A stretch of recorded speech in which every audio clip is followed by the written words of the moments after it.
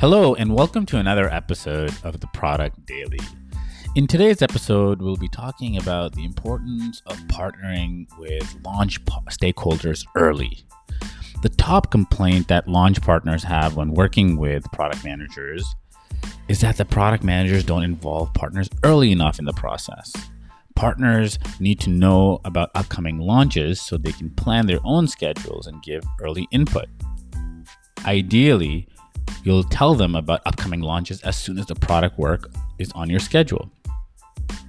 The most effective way to work with stakeholders is to treat them like true partners, not a service. Make them part of your launch team rather than treating them as an obstacle or a box you need to check. This increases the communication overhead, but make them feel invested in the launch. I didn't loop in stakeholders early enough. Now they've identified an issue that will block my launch. Breathe. Don't panic.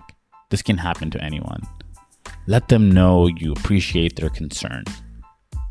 To resolve this issue, there's a few things you can do.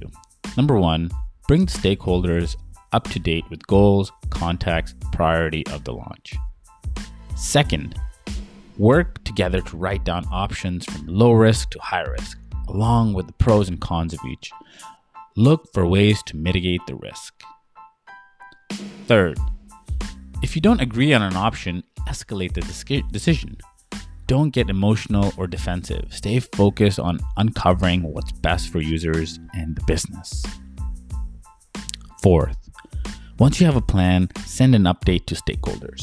Let them know what new information has come to light, what the new plan is, and that you'll come up with a plan to identify issues like these earlier next time.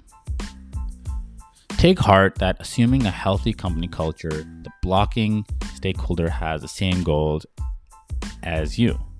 Successful launches, successful product, successful company, they might just have a different vision of how you achieve this.